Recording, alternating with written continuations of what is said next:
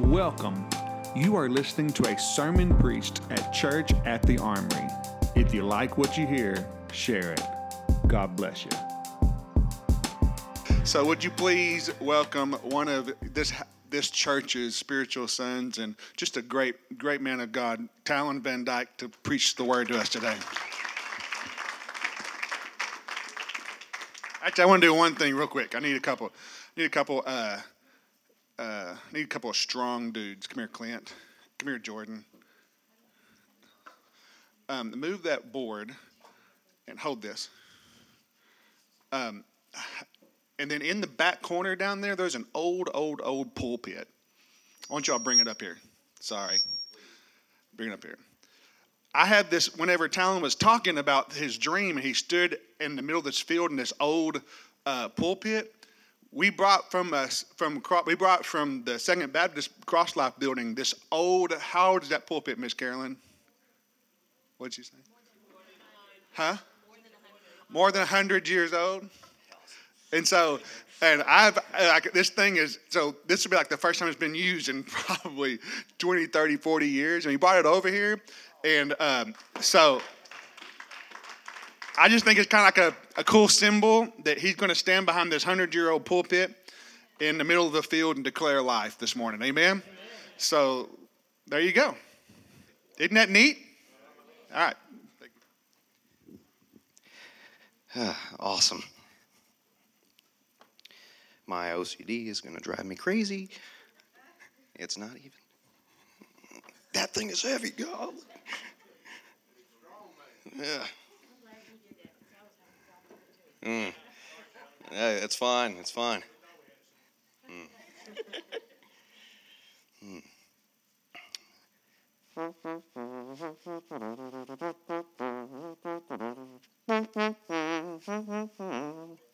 Oh no, what we gonna do? The king likes Daniel more than me and you. Oh no, what we gonna do? We gotta get him out of here. We could throw him in the dungeon. We could let him rot in jail. Use him as a footstool. Where? Ocean. I love VeggieTales. Well, I'm very, very thankful. Y'all just have to bear with me. This is who I am. I sing VeggieTales a lot. When Hannah and I are going down the road, we sing VeggieTales silly songs with Larry. Say boo. Yes, it is. It's so good. So, as per protocol, I want to open us with a joke. It's not a dad joke. Well, it could be. Now, as a bagpiper, I know y'all didn't know I played bagpipes, but I do. I play many gigs. Recently, I was asked by a funeral director to play at a graveside service for a homeless man.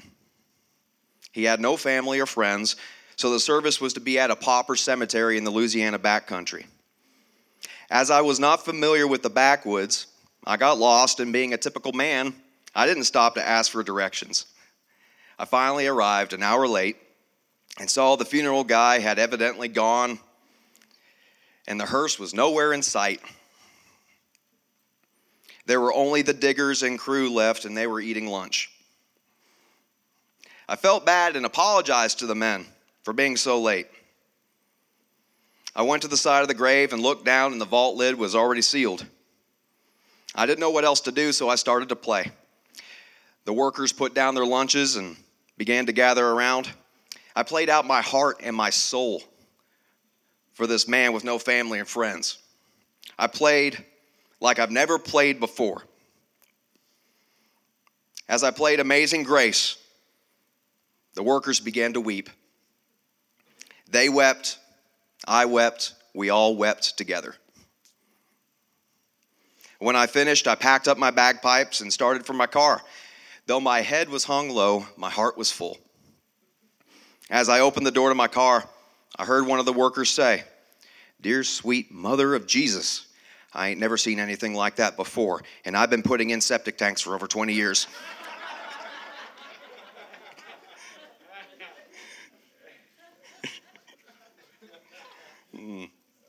I've been doing a lot of, I have an obsessive personality, so if I find a topic that interests me, I usually just hyperfixate.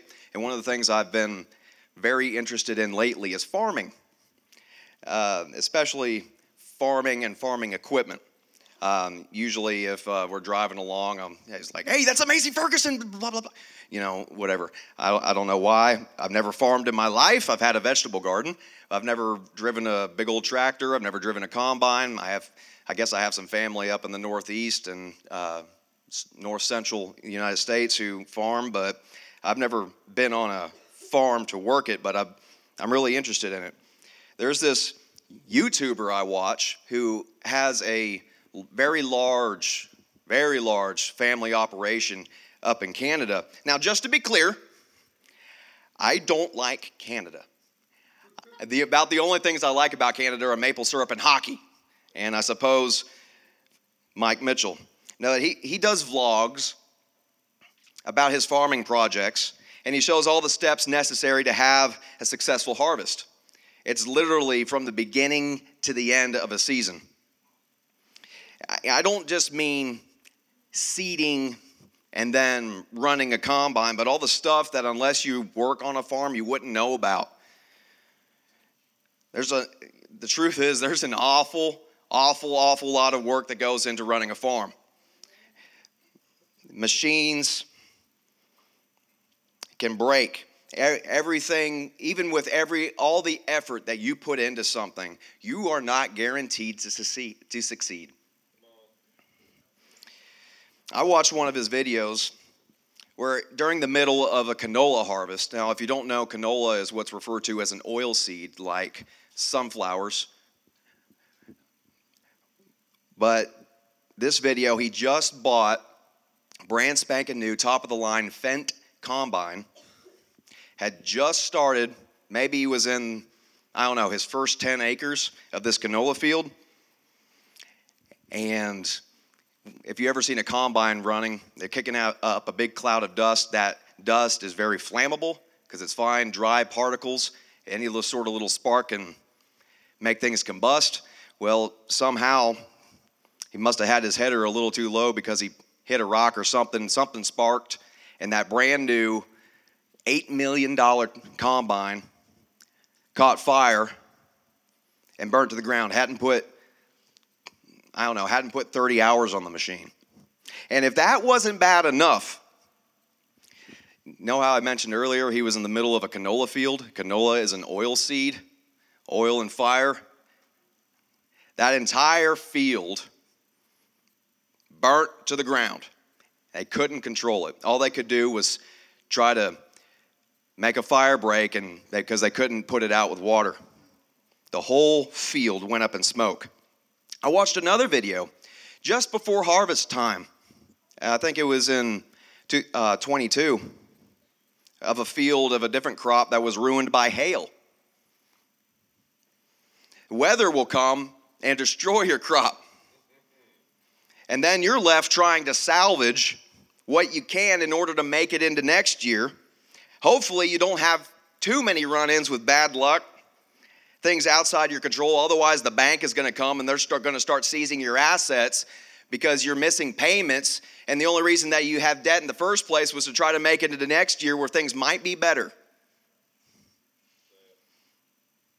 All that work, all that toil, all those late nights and early mornings can be ruined in a fraction of time that it took to actually do the work. Generally, to get a field ready for seed, you may or may not have to plow it. You have to do some sort of work with the soil, and then you got to do soil testing. Old school farmers would actually taste the soil to see what it needed. But after you work the ground, you need to put maybe you need to adjust the pH. Maybe you have to add nitrogen or sulfur or whatever to get the soil ready for the seed. Before you even put seed in the ground, you have to do all this work.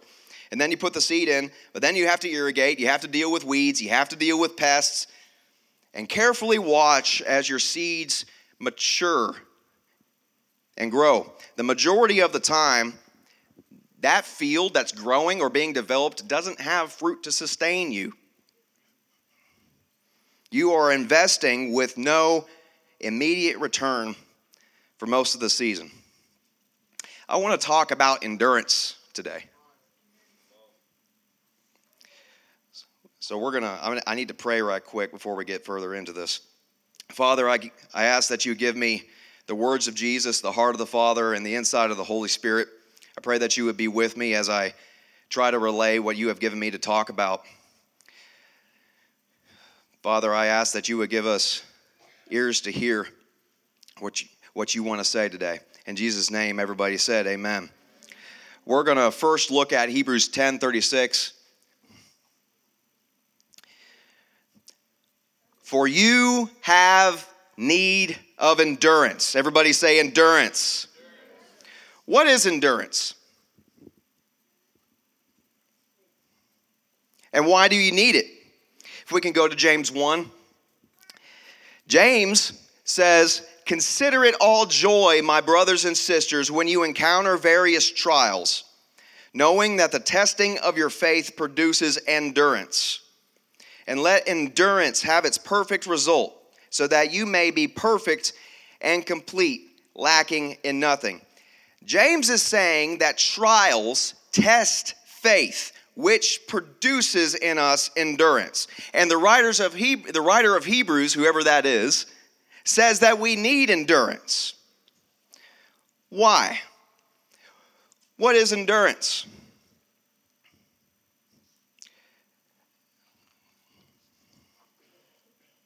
Endurance is defined as the ability to sustain a prolonged, stressful event of activity or suffering. So why do you think the writer of Hebrews saying that you need endurance, and why is James saying that endurance will have a perfect result?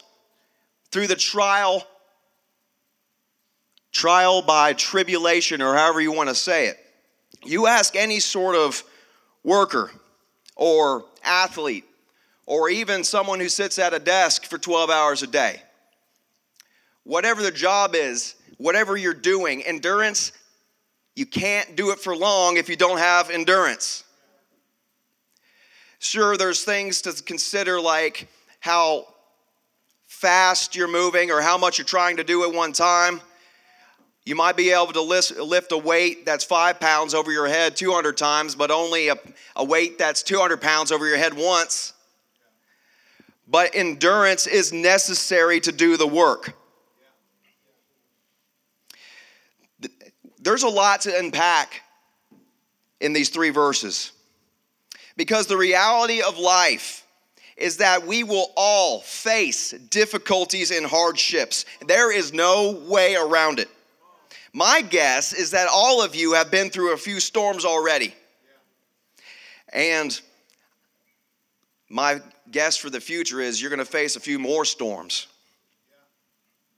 At first glance, counting it all joy might seem impossible and really kind of insensitive.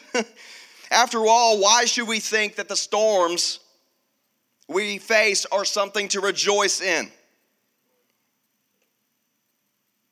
But the truth of this passage is very profound, and I think that it's a passage that every follower of Jesus should reflect on and be encouraged by. Now, I've broken this down into 5 sections, so I'm gonna try my best to teach and not preach, but we'll see. After we look at each of these sections, we will look at how they practically apply to our lives. First, we're going to look at count it all joy. Some translations say consider it pure joy. We will see in the next section, I'm kind of getting ahead of myself, that this joy is not based on circumstance being good. Rather, we should be counting it all joy when we face trials. We will look more at that in a minute, but I want to look at this word joy and what it means. Now, the word for joy in the original Greek, footnote, Greek and redneck are not complementary dialects. So if I mispronounce it, you can tell me I'm wrong in the parking lot. Don't do it in here. I embarrass easily. The word for joy in the original Greek is chara, and it means to be cheerful, glad, or greatly joyful. Not surprising.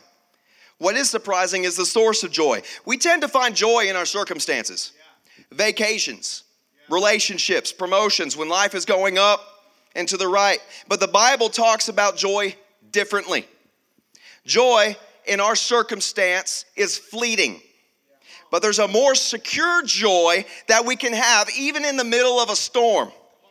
That's the joy that James is talking about. One that can be experienced even in the difficult moments of life. Dr. Tom Constable says this, quote, James did not advocate a masochistic attitude that unnaturally rejoices in painful experiences. Rather, he commanded them to view their trials as profitable even though unpleasant. Another translation of all joy can be pure joy. The opposite would be some joy mixed in with a little bit of grief. The attitude James advocated can take all the bitterness out of even very uncomfortable trials, regardless of the source of our difficulties, the world, our flesh, the devil, whatever. We can and should be glad as we go through them. James continues, whenever you face trials of many kinds, count it all joy whenever you face trials. Now, what trials is James talking about? In short, every trial that you face, whether financial, health, persecution, whatever. All the trials we face, we should count them as joy. Now, the Greek word that's translated as trials is periamoios.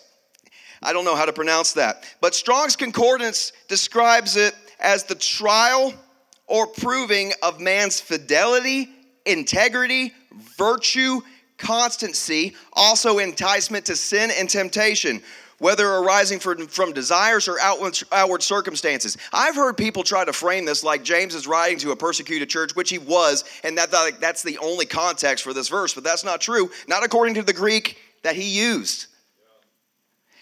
A trial or proving of man's virtue. Today, we tend to view trials and hardships as negative, something to be avoided at all costs. We even don't want to be bored for very long because being bored is a bad thing. We constantly have to have something in front of us so we can get the next dopamine hit. And then when something starts acting normal, which is not much is going on, we think something's wrong with us because we're not as happy as we were. This attitude costs us. There's actually a benefit going through difficulties. And James is about to outline what counting it all joy produces in our life. The testing of your faith produces endurance. The word testing, translated from the Greek, dokimaion, it implies demonstrating true quality of something under pressure. Like a refiner's fire would purify gold ore, trials of our life produce endurance. Without this refining process, gold will never shine. Have you ever seen gold ore? Raw gold? I'm not talking about what they pan out of the river and what has been polished by time and separated from the dirt, but actual gold ore where there's only trace amounts of it, not very visible. You might be able to see a little glint if the sun hits it just right, but most of the time it just looks like a pan of dirt. That dirt that has potential inside of it has to go through a uncomfortable and difficult process in order to become something shiny where you don't even have to hold it in the right light to get it to shine. It just shines. So that's what trials do in your life. You don't, where the light doesn't hit you just right and you demonstrate a little bit of godliness, like when you're at church, it's easy to get shiny here. but out in your job when your boss is a jerk or a coworker who won't shut up. The very sound of their voice, once you want to put a pencil in their eye, right? Is it just me? No. And people will say, hey, I'm going to call you later, like this stupid hand gesture. Ugh. I mean, whatever. Trials produce in us endurance, steadfastness, and perseverance. Without these things, we will not grow into the person that God has in mind when He created us. This is not just true of our faith, but life in general. If you go to the gym, you have to get busy hurting. And you might not be able to do as much as you want to do. You might have to look over at someone who has been through the process, who is able to lift heavy weights, but you can only do a fraction of what they can lift. And you get discouraged because, what am I doing wrong? It takes time. The majority of people who accomplished great things did not do so because they had it easy, but rather because they pushed through adversity. Let endurance have its perfect result so that you may be perfect and complete. We all want shortcuts, the easy road. We want to skip the difficult parts. But in order to grow, in order to experience the life that God has for us, we must go through the trials. Most of the time, if you take a seed and you just put it down in loose soil, there's a high chance that it's not going to develop properly. It needs that downward exerted pressure in order for its roots to go down, because literally the process of its growing can push it up out of the soil and kill the plant. It's a very natural thing.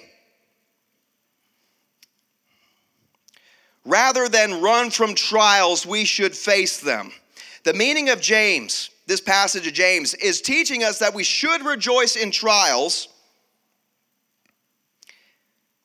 Count it as all joy, not because you enjoy the pain, but because we know what the pain is going to produce. I'm convinced of this, that we have a lot of spiritually immature Christians because they run from trials in pursuit of something easier. The difficulties we face are instruments of God that He uses to mold and shape us. Pain is God's megaphone. For Christians, we follow a God that did not spare Himself from uncomfortable situations. He was ridiculed, chased out of town, beaten, hung on a cross for the joy set before Him. And He promised that we would go through the same. But we don't go alone. Lacking in nothing. James ends this verse with the phrase, lacking in nothing. In other words, God just doesn't throw you to the lions and say, figure it out. We have everything we need. While Jesus promised us that we'd have difficulties, He also promised He'd be with us. Whatever you're going through, you're not walking alone. God is right beside you, and He will provide you with everything that you need to make it through. Also, God never intended us to go through life alone, but rather we are to walk in community with each other. We need each other. That's the way we are designed. If you aren't living in a community with fellow followers of Jesus, it's time to find that and invest in those relationships. I would love for you to do it here, but bottom line, you need community.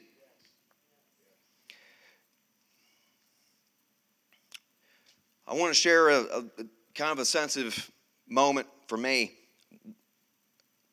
something that I experienced in Little Rock. I wouldn't wish what we went through on my enemies.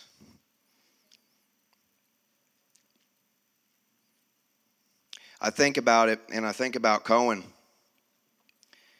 and I got to tell you, he can't talk yet, but when he reaches up and touches my face, it's all worth it, man.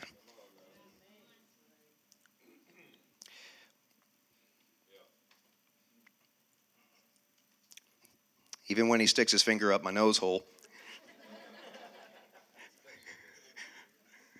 And then straight to my mouth. Thank you, buddy.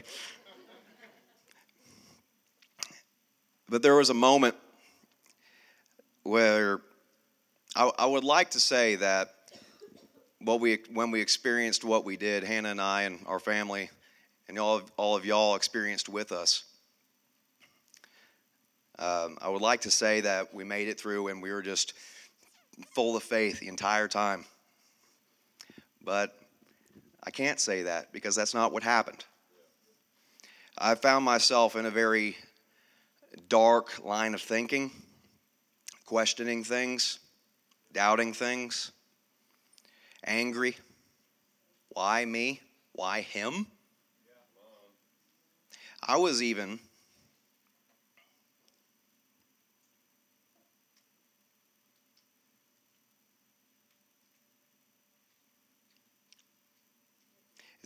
was it something I did that caused this? Is this a result of my disobedient lifestyle that I had that caused this to happen?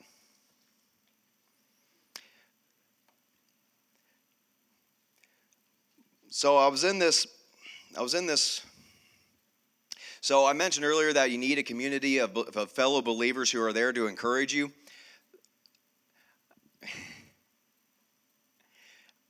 I can count on my hand the number of times I've received what I would consider an absolute accurate word of knowledge. One of y'all came up to me on a Sunday, and I'm still in this thinking like wrestling with the thought, this is what you did. No, it isn't. That's not true. God is full of mercy. He wouldn't put my sin on my son. No, it's because you did this. So I'm battling this in my head, and only talked with my wife and maybe less than a handful of other people about what I was thinking. And I was sitting there during worship, and one of our body came up to me and said, shared with me a passage out of Luke where the disciples had seen the blind man, and Lord, is he like this because of his sin or the sins of his fathers? And Jesus replied, no, it's so that the glory of God can be revealed.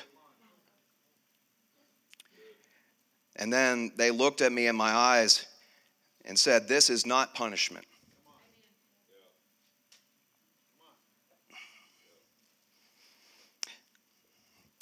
Trials that you encounter in your life are not punishment.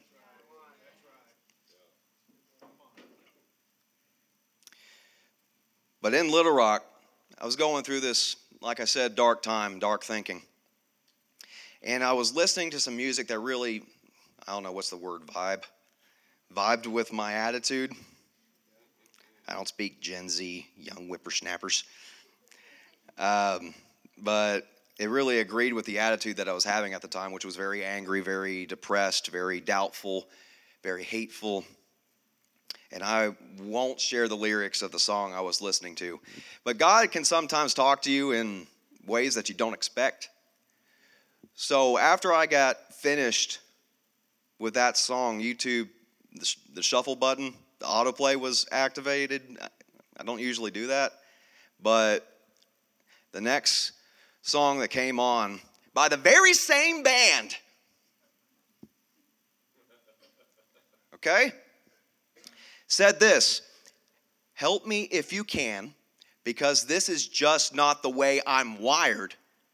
Could you please help me understand why you're giving in to all these reckless, dark desires?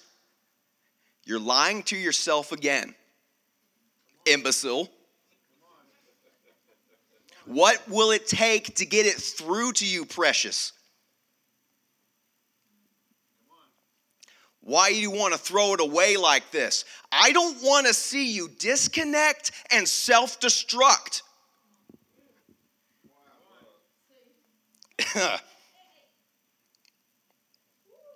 You are not lacking anything to get through whatever is in front of you. God is with you, and He will be your source of strength. Now that we've looked at the meaning of James, this passage in James, I want to look at how we can practically apply it to our lives.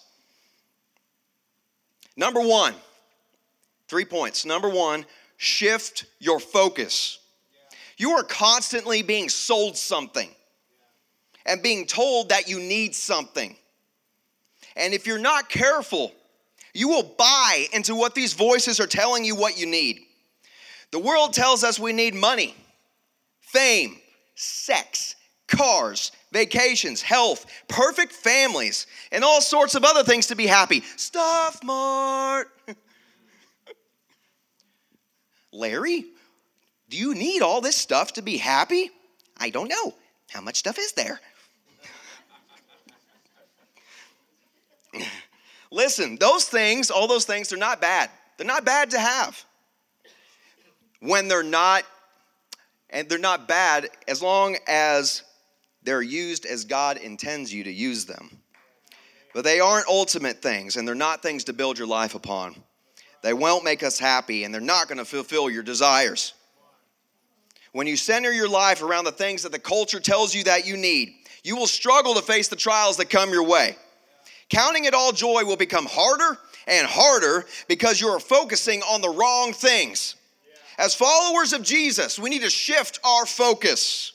Rather than striving for and focusing on the things that the world does, we need to focus on Jesus. We need to strive for what He's leading us to do. After all, those things are never going to live up to what they promised you anyways. So when you find yourself pursuing those things, stop and pray and refocus on God. Number two, keep God in His place. One of the biggest temptations we face is to worship the gift and not the giver.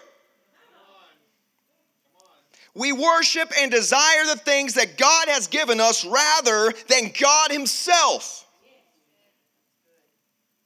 When we do that, we remove God from His place and instead strive for something or someone else. We worship the gift rather than the giver. People will say, I've accepted Jesus into my heart, so when I die, I go to heaven. No, I'm sorry, but if that's your thought process, you need to grow up in the name of Jesus and love. That's not the truth. The truth is, think of it like this.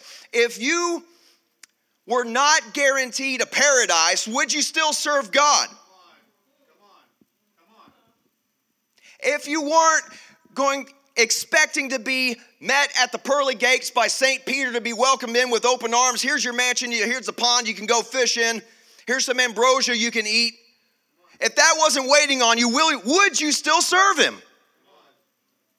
If the answer is no, something's wrong with your heart.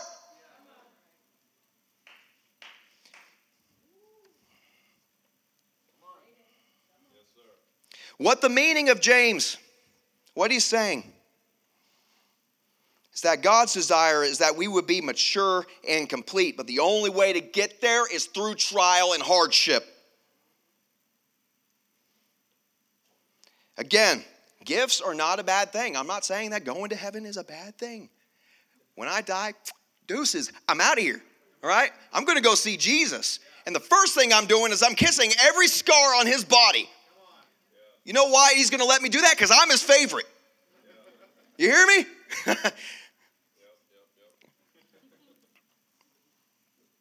Good things are not ultimate things, but they prove the consistency, and the pleasure that God takes in you, and they're there to point you back to God. We should enjoy all things that God gives us, but keep God in his place and count it all joy when God is producing something of value in us. Number 3, prioritize calling over comfort.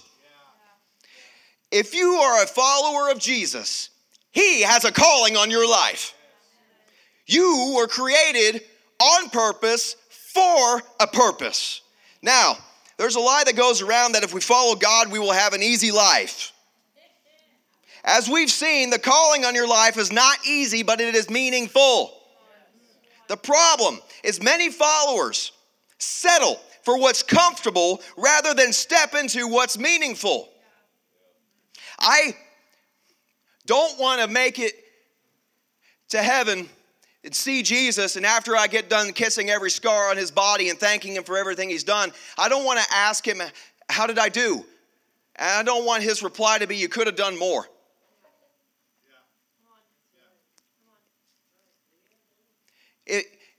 If you prayed a little more, if you suffered a little more, this is where you would have been, and here's all the things that I had planned for you to do, but you were unwilling to go through the process to get there.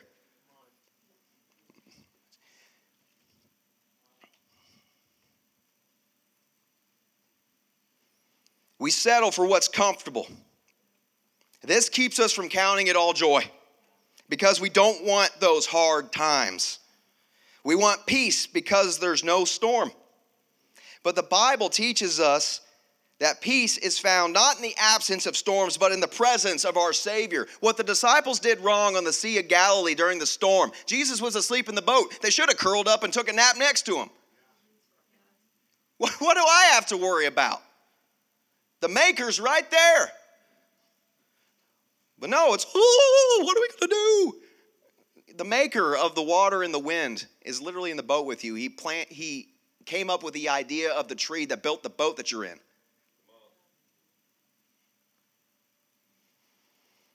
Now,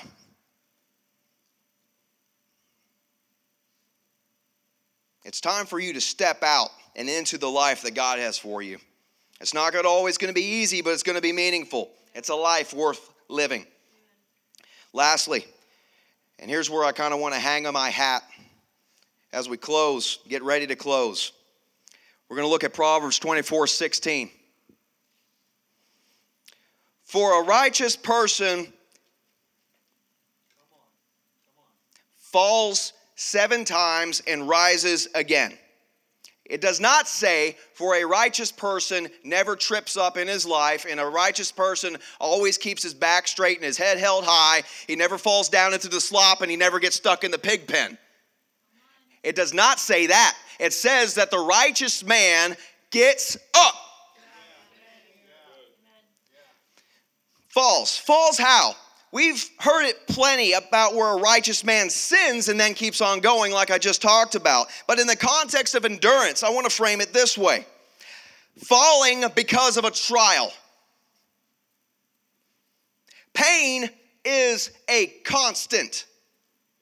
Across culture, upbringing, socioeconomic class, pain exists in your life. This is why I hate it when people are manipulated when someone comes up or a preacher comes up to them and said, someone in your life has hurt you. Well, no kidding. You call that a word of knowledge, you charlatan, you snake oil salesman? Get out of here. No. And they want to create an emotional moment as they stare deeply into your eyes and reach into your wallet. I'm a little bit jaded. No matter your background, where you come from, we have all experienced pain. An unrighteous man will experience pain and say, everything is against me. I don't deserve this, and life isn't fair. It's my parents' fault. It's my friend's fault. It's your fault. I have nothing to do with what the pain I'm experiencing. It's all everybody else's fault. From the very beginning, we sowed fig leaves. Adam, what happened? The woman, what happened? Eve, what happened? The snake. The denial of accountability. No, it's someone else's fault and it never comes back around to you. A righteous man will experience pain and see it as an opportunity for growth. There's an Olympic athlete that I believe really paints this picture of what I'm trying to say. His name is Derek Redmond. He first was going to compete in the 1988 Olympics, but then Redmond was forced to withdraw from the opening heat of the 500-meter dash only 2 minutes before the race was scheduled to begin. And y'all might remember this. Some of y'all might remember this. 92, Barcelona Olympics. Derek had undergone 5 operations to get him ready for the race, including one on his Achilles, less than 4 months before the games began. Derek got ready to run with the whole world watching him. He had spent the majority of his life training for these next few moments. That's what's so crazy about the Olympics. You see these young people, it's not like they just woke up and, no, they're the top of their class. They had to fight and dig to get where they're at, and most of them are young. They've done that. This is all they've done. This is who they are. Derek was a runner. Running was who he is. He had the whole world watching him, since the Olympics is a global event. His father was in the stands, there to cheer him on. He got down, got ready to run. Then the gun goes off and he started running. Derek was finally running in the Olympics. What he trained for his entire life, he's now doing. The thing he felt like God put him on the earth to do, he's doing, and he's running in the Olympics. Who would have thought that this man would grow up into an Olympic runner? I think about his dad watching him train for this moment. I wonder if his dad would ever think back to helping him take his first steps, watching him train, helping his son walk along. I wonder if Derek's father thought about that. Probably. Maybe. People, and now it's not just his dad cheering him on. First it started with his dad. You can do it, buddy. Let's go. You can do it. I'm so proud of you. To the whole world, people from every country who are watching, cheering him, either from the stands or through the TV or the radio. Who would have thought that he would have made it to this moment? Now, he ran through the first lap, and he did really good. He came around ahead of all of them, recorded the fastest time for the first round. His second round, the semifinal, he was doing really good until about 150 meters in.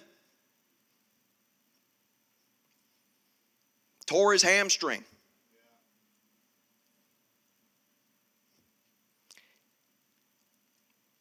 And fell to the ground.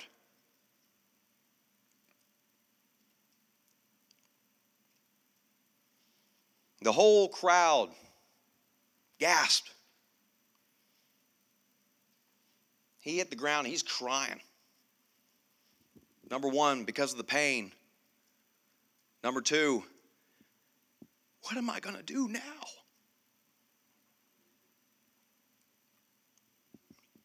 And they started coming with a stretcher to get him. But you know what this man does? He jumps up and he starts hopping. He starts hopping. He can't run. The race is over. Everyone else had already crossed the finish line. Why is he running?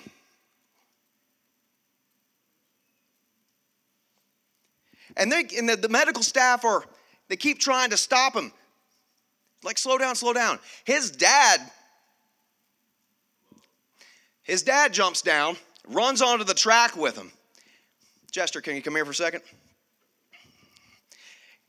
Gets underneath him and is helping his son to the finish line.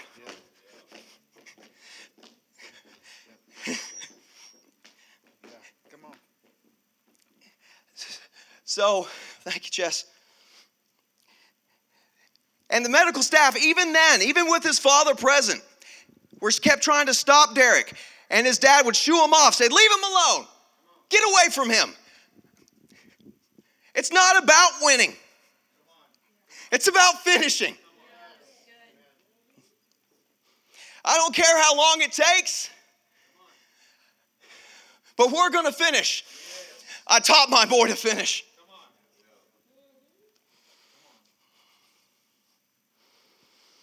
I don't care if it takes all night, but we're getting across that finish line.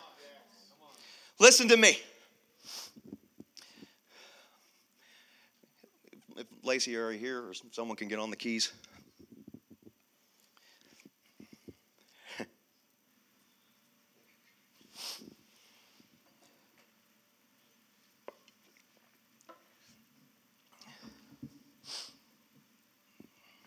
I came to tell you.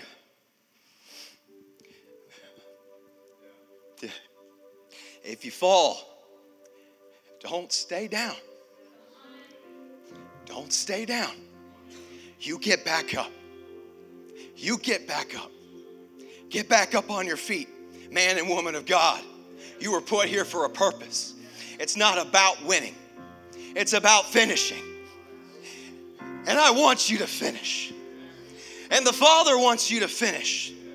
Don't you understand that when you fall and you're down and you're crying because you think everything's over, it's all over, what am I going to do now? The Father is trying to get underneath your arm. Come on, son. Come on, daughter. Let's go. We can make it. We can make it. I don't care if it's you who fell or have fallen and haven't gotten up, or even this, maybe you can be the heart of the Father for someone. You see someone fall, you get underneath them. We are so quick, and it drives me batty. When someone fails, gets in the pig slop again.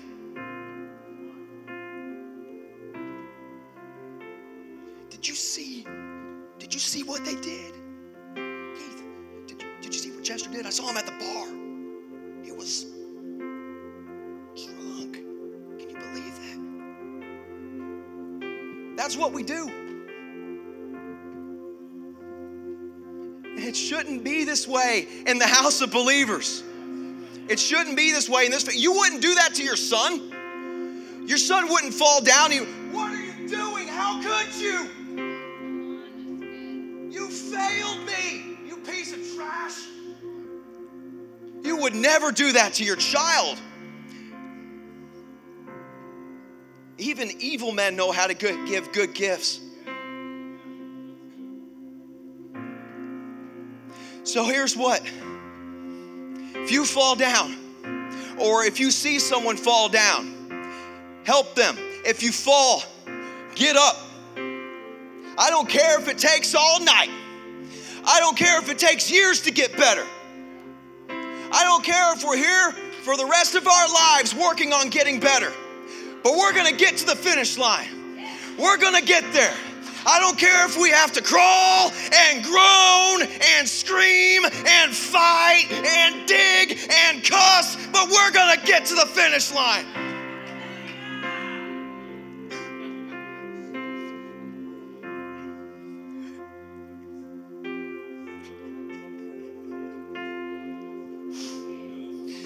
Father, God, He looks at you when you fall.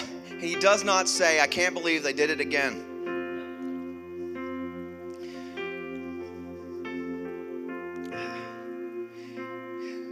Even Jesus had someone to help him carry his cross.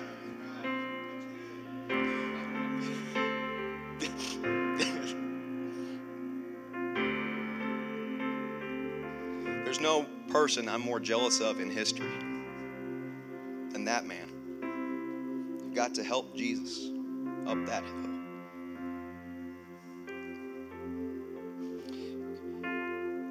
And in that moment, the trial that Jesus was experiencing, the pain, the suffering, he had a finish line in mind for the joy set before him. Chester, Missy, Jed, Lacey, Talon.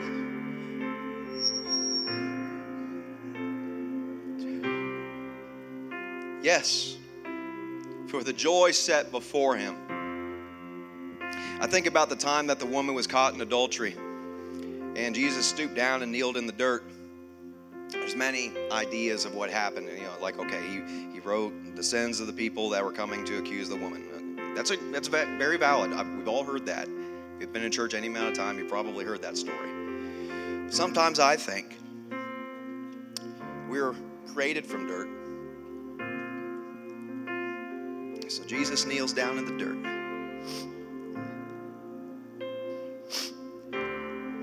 All for this. This is what I'm here for. And you know what he does? The woman that had fallen in adultery stands up and says, let he who is without sin cast the first stone. And her accusers left. They couldn't throw a rock. They couldn't do it. And then Jesus looks at her and says, where are your accusers? Though a righteous man stumbles, he rises again. This woman is a very clear picture of a righteous man. Yes, caught in adultery. But Jesus said to her, get up, go your way. Righteous man stumbled, righteous man got up.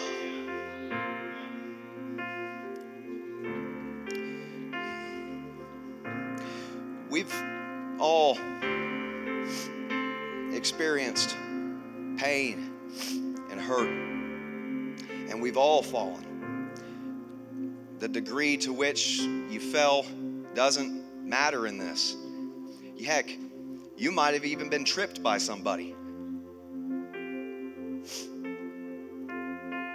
The pain that I feel is because of what somebody else did to me. Don't stay there. Do not stay there. It's not the end goal that Jesus had in mind for you. Maybe it was your own fault. Maybe you fell because you willingly chose.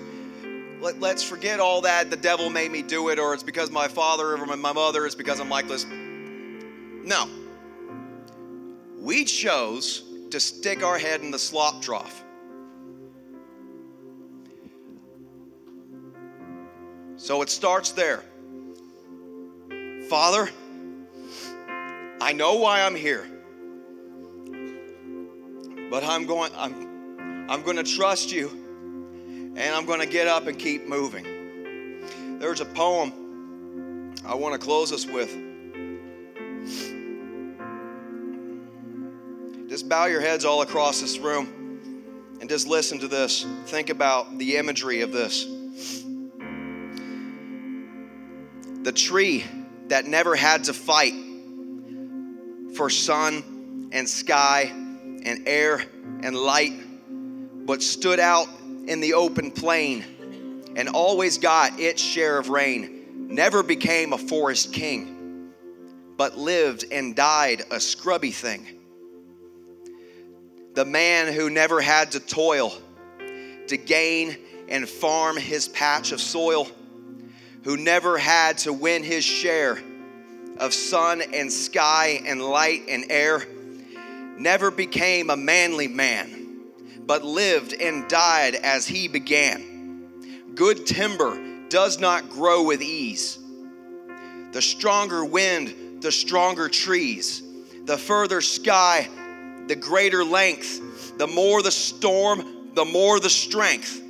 By sun and cold, by rain and snow, in trees and men, good timbers grow. Where the thickest lies in the forest growth, we find the patriarchs of both, and they hold counsel with the stars, whose broken branches show the scars of many winds and much of strife. This is the common law of life.